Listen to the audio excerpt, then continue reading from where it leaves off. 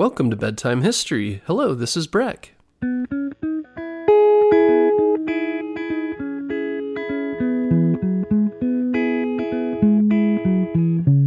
Guess what, parents? Bedtime History is now available on Storybutton. Storybutton is the easiest way to listen to our show without using screen devices like your phone or a tablet.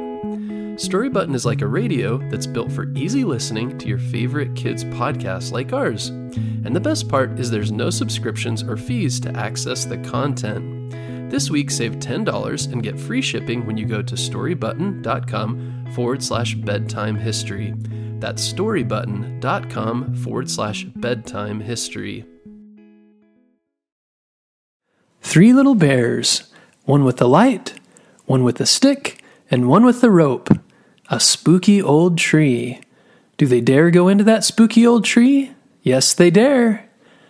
These are the opening lines from one of my favorite children's books of all time, called The Spooky Old Tree by Stan and Jan Berenstain. You may have heard of the Berenstain Bear books, but growing up, they were some of my all-time favorites. I have many good memories of my mom reading these books to me and my siblings when we were little. Tonight we're going to learn about Stan and Jan, the authors and illustrators of these fun and imaginative stories.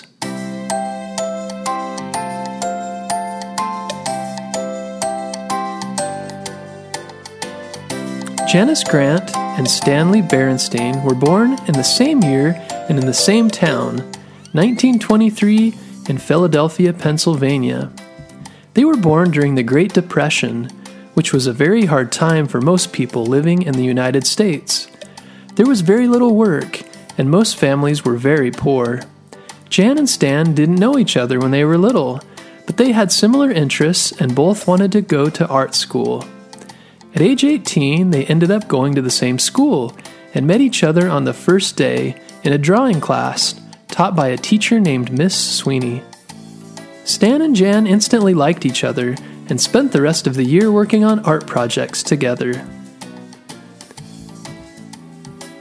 When World War II started, Stan was able to use his art skills and became an illustrator in the Army. An illustrator is someone who draws or does illustrations, which is another word for drawings. However, Jan joined a large group of American women who helped build things for the war effort. She was a riveter. A riveter is someone who uses bolts to attach pieces of metal together. During the war, Stan and Jan were separated, but when the war was over, they met again and were married in 1946.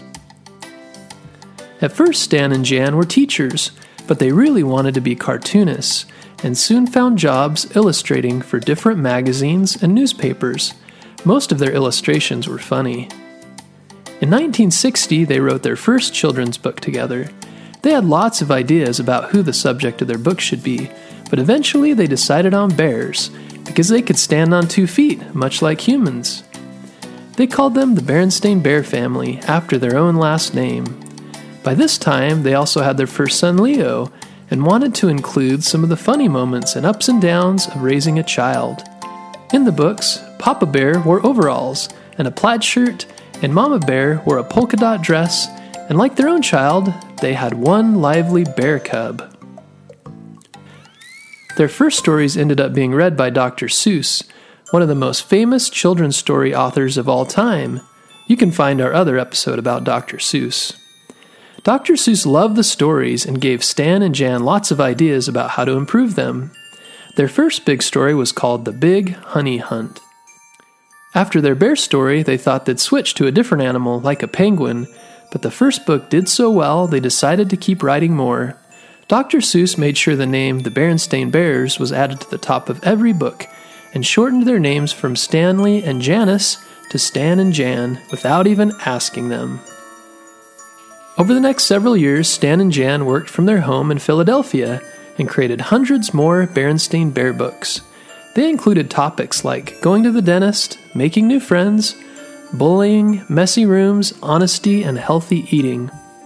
Together, the Bear family lived in a big treehouse down a sunny dirt road deep in bear country. Later, Sister Bear joined the family, and finally, Honey Bear, the baby bear, came. Together, they worked and played and learned lessons about life.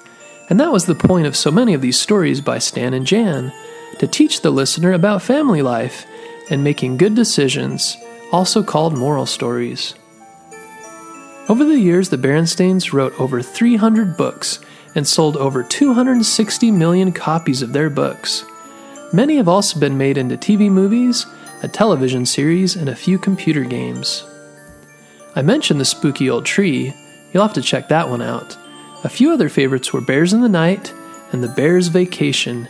If you're interested, your library should have them, or you can find them online. Stan and Jan have now since passed away, but their sons Leo and Michael have carried on the business. Leo is also an artist and has illustrated many of the new Berenstain Bear books with his mother Jan before she passed away. Do you like to write or draw?